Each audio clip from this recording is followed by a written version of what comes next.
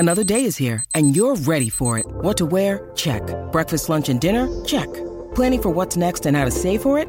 That's where Bank of America can help. For your financial to-dos, Bank of America has experts ready to help get you closer to your goals. Get started at one of our local financial centers or 24/7 in our mobile banking app. Find a location near you at bankofamerica.com/talktous. What would you like the power to do? Mobile banking requires downloading the app and is only available for select devices. Message and data rates may apply. Bank of America N.A., member FDIC. Hear that? Believe it or not, summer is just around the corner. Luckily, Armor All, America's most trusted auto appearance brand, has what your car needs to get that perfect summer shine. Plus, now through May 31st, we'll give you $5 for every $20 you spend on Armor All products. That means car wash pods, protectant, tire shine, you name it. Find out how to get your $5 rebate at armorall.com. Armor All, less work, more clean. Terms apply. When you need mealtime inspiration, it's worth shopping Kroger, where you'll find over 30,000 mouth-watering choices that excite your inner foodie. And no matter what tasty choice you make, you'll enjoy our everyday low prices, plus extra ways to save, like digital coupons worth over $600 each week. You can also save up to $1 off per gallon at the pump with fuel points. More savings and more inspiring flavors make shopping Kroger worth it every time. Kroger, fresh for everyone. Fuel restrictions apply. Welcome to the Bike Radar podcast, brought to you by the team behind BikeRadar.com, Cycling Plus and MBUK magazines. If you enjoy this episode, please subscribe. And if you can do so, leave us a rating on your podcast provider of choice. It really helps us reach other cyclists like you. We're talking all things gravel for our new 7-part podcast series here on Bike Radar, hosted by yours truly, Catherine Moore. From getting kitted out with the best gear for you to route planning, dipping your toes into gravel racing and simply why we love hitting the path less travelled, we've got a mega panel of special guests and in-house experts lined up for you. It's got to be the most commonly asked question since the dawn of gravel bikes as we now know them. Isn't gravel riding just mountain biking from the 90s? Well, maybe yes, but also maybe no. In order to tackle this ever-present question, I'm joined by two of our in-house experts who were shredding early mountain bikes in the 90s while I was busy graduating from stabilisers. Robin Weaver, our tech ed-in-chief, has been riding mountain bikes since the year dot and started racing in 1993, but also isn't a stranger to drop bars, whether that's a road bike or more latterly gravel bikes. Meanwhile, Warren Rossiter, aka Woz, has an encyclopedic knowledge of modern gravel bikes, having tested nearly all of them, but rode and raced downhill bikes throughout the 90s. Welcome both. Hi. Hi. So, why do you think that people keep coming back to this argument that gravel is just reinvented mountain biking from the 90s? What are the similarities? Well, I'd say if you just leave aside things like racing for the time being and just talk about kind of what the pure essence of gravel bike riding for most people is, that it's just getting out in the wilds, and there's almost an element of exploration about it. And I'm pretty sure it's the same for Rob as well. You know, what kind of defined my kind of early mountain biking was like sort of long weekend adventures away with my mates, OS map shoved in your back pocket or in your bum bag.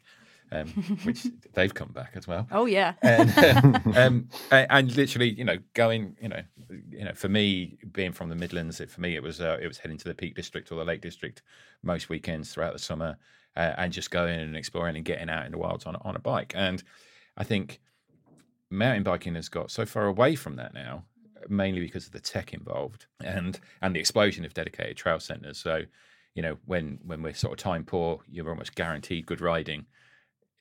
When you go to those places where I think and gravel's occupied that space, because as we all know, gravel rides can be anything from epic to also carrying your bike over fences for most of the day, or bit of bog trotting, hiking with your bike and that sort of thing. But I think there's definitely something there's definitely something a bit more pure about it, I think. So for you, it's the essence of it rather than like the tech itself, or purely the riding. Yeah, I think it's all about that ride experience. It's all about getting out and exploring, and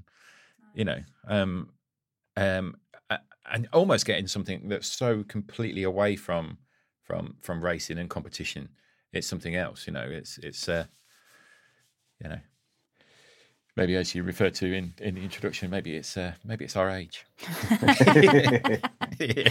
How about you, Robin? Would you tend to agree with that, or do you think it's a bit more nuanced? I think, I totally agree with what was said. I think that said, there's so many parallels you can draw with the equipment. When I started out, I started racing on a fully rigid mountain bike, which had, God, the tyres must have been, I think they were 1.95.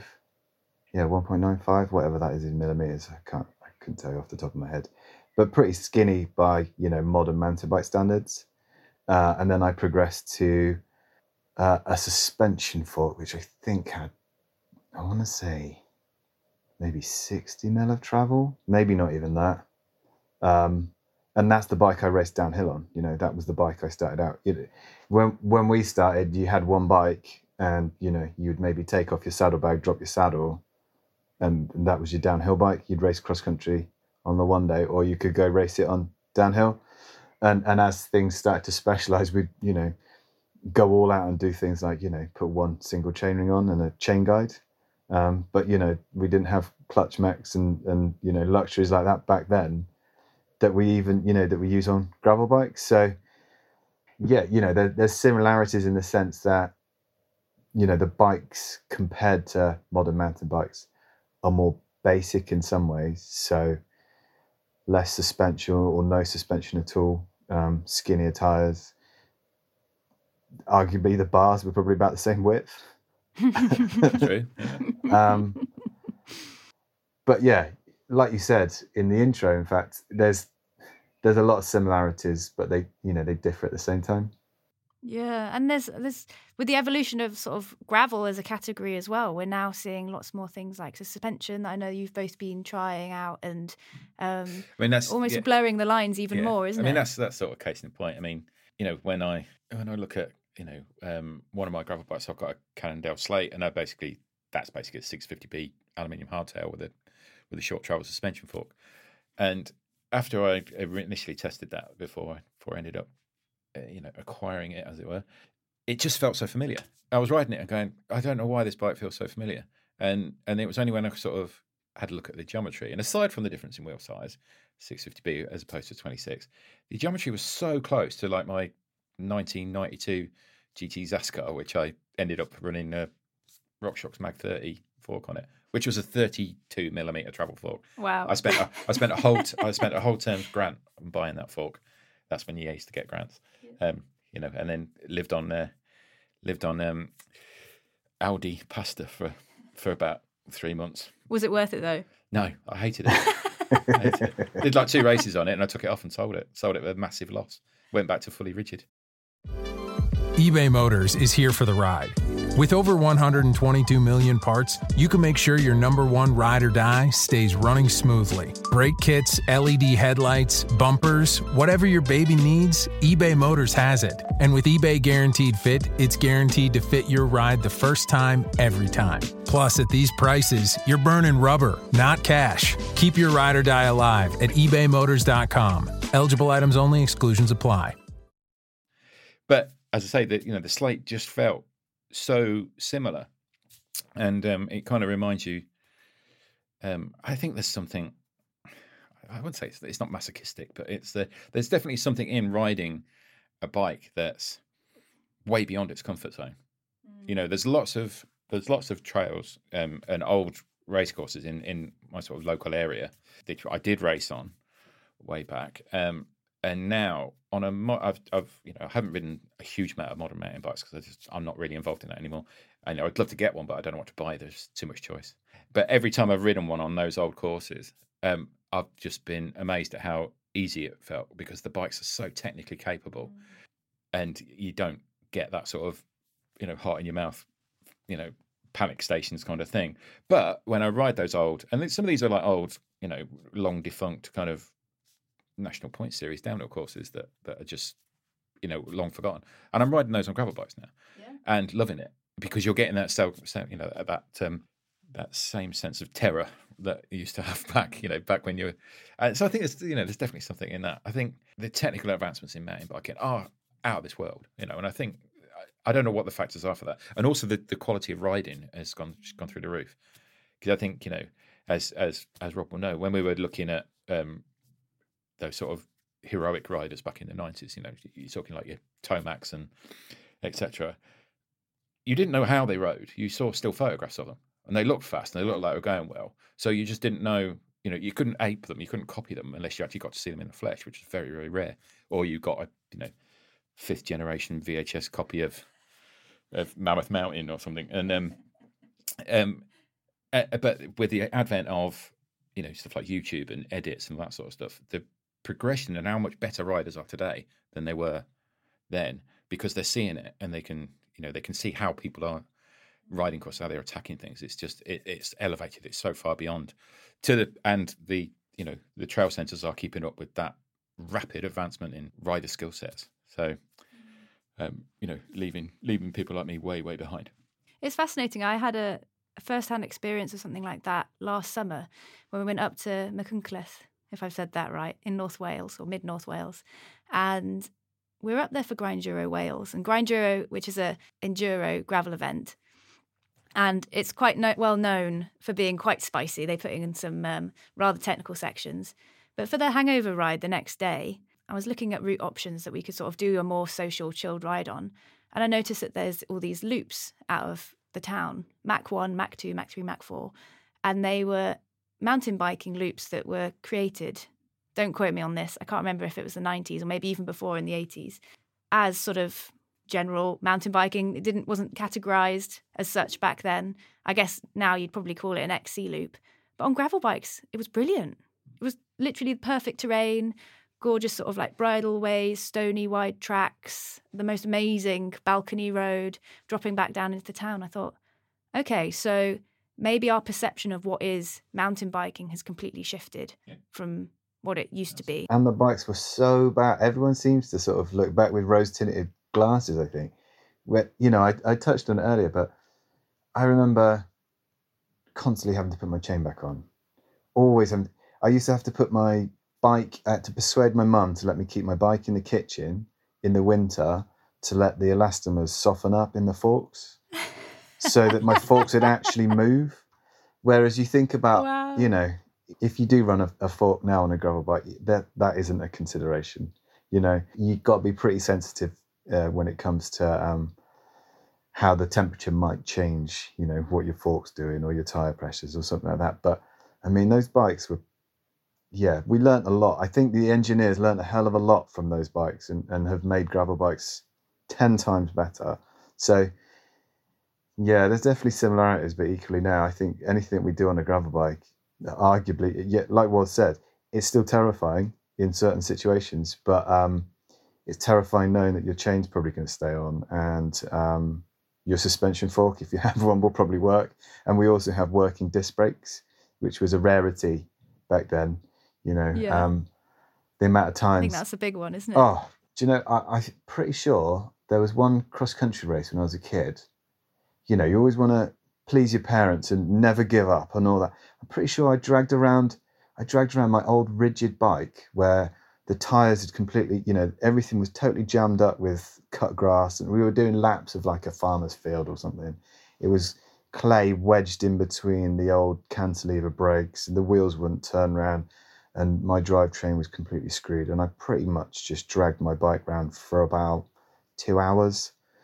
So I guess there's similarities in some gravel rides if they go wrong, but that sounds a bit like a very long cyclocross race. Well, the thing is, I guess it was like that would happen probably more frequently than it would now, and I think I blocked a lot of that out of my head.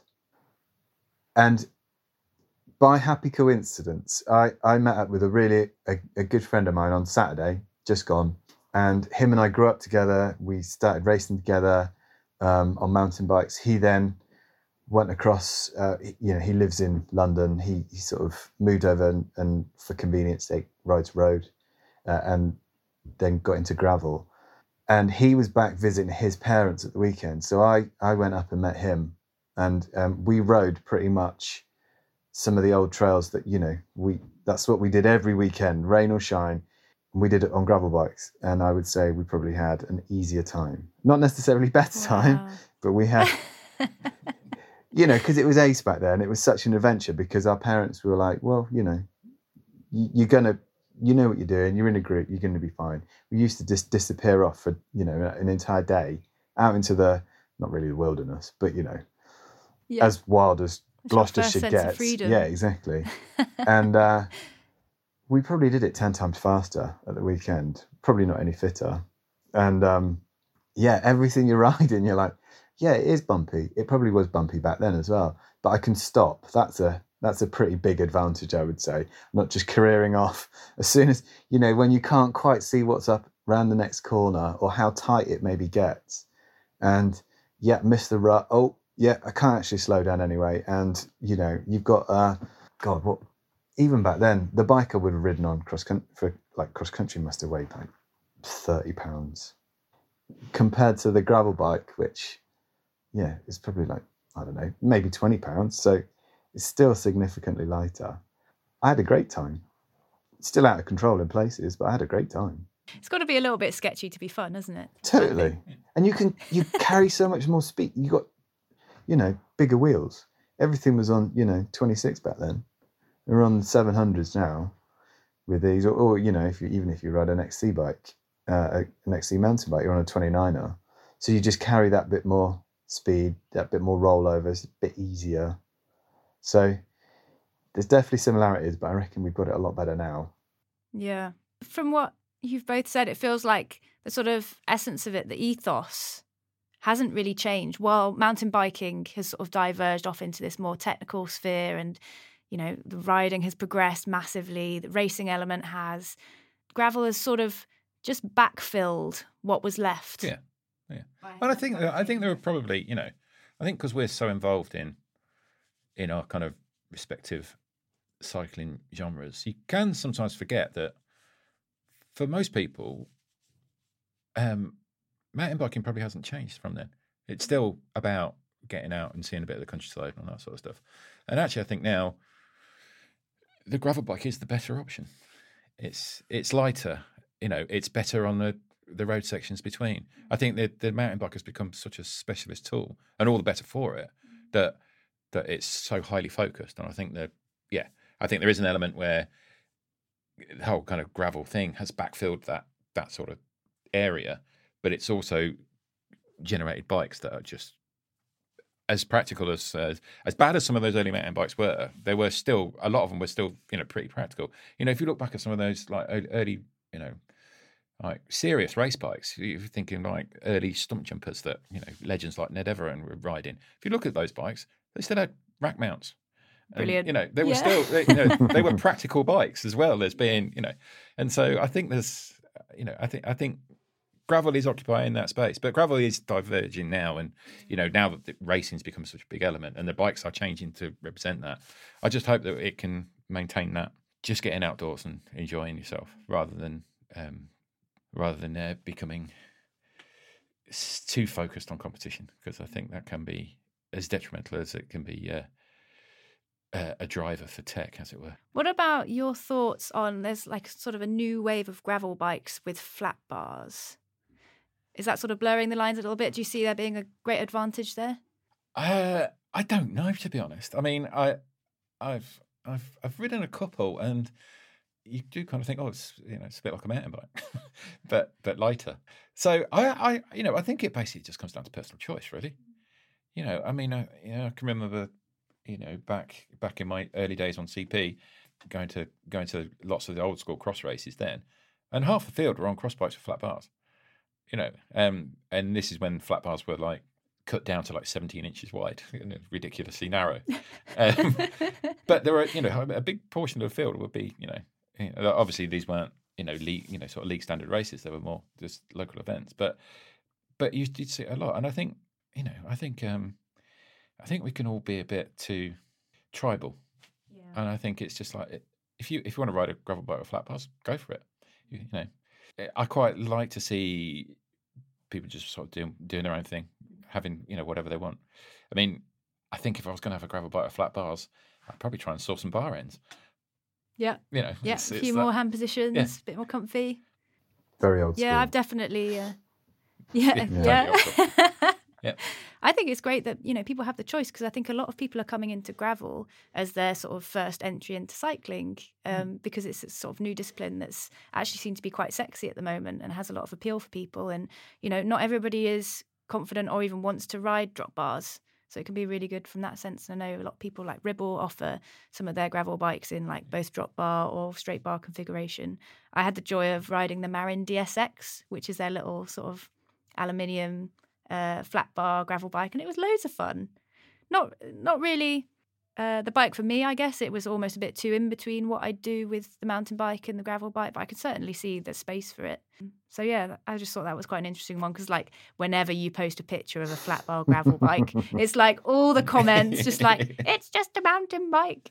But yeah, I think we've concluded today that like, although mountain bikes and gravel bikes in the modern era are completely different, there's more than space for both. And as you say, it all just comes down to the love of getting outside and exploring, seeing the greenery in the countryside. Yeah, it's just it's literally just making sure you buy the right tool for the job. It's that simple. If you're gonna, if your riding is going sort of getting out in the great outdoors, but you're doing plenty of time back in between, gravel bike. But if you're predominantly going to be just riding off road, maybe a lightweight hardtail might be the better way to go. It's like I think it's just end of the day we're just all riding bikes and getting outside, and that's the crux of it. Yeah, great. Wicked. Well, thank you both very much for taking your time out and having a little nostalgia trip down memory lane there. Do remember to subscribe to the Bike Radar podcast if you haven't already, and leave us a review if you can. It really does help us out. Join us next time when we'll be chatting all things gravel racing, and see you then. Thanks for listening to the Bike Radar podcast. If you've not done so already, please subscribe and share with your friends, or leave us a rating if you've enjoyed this episode.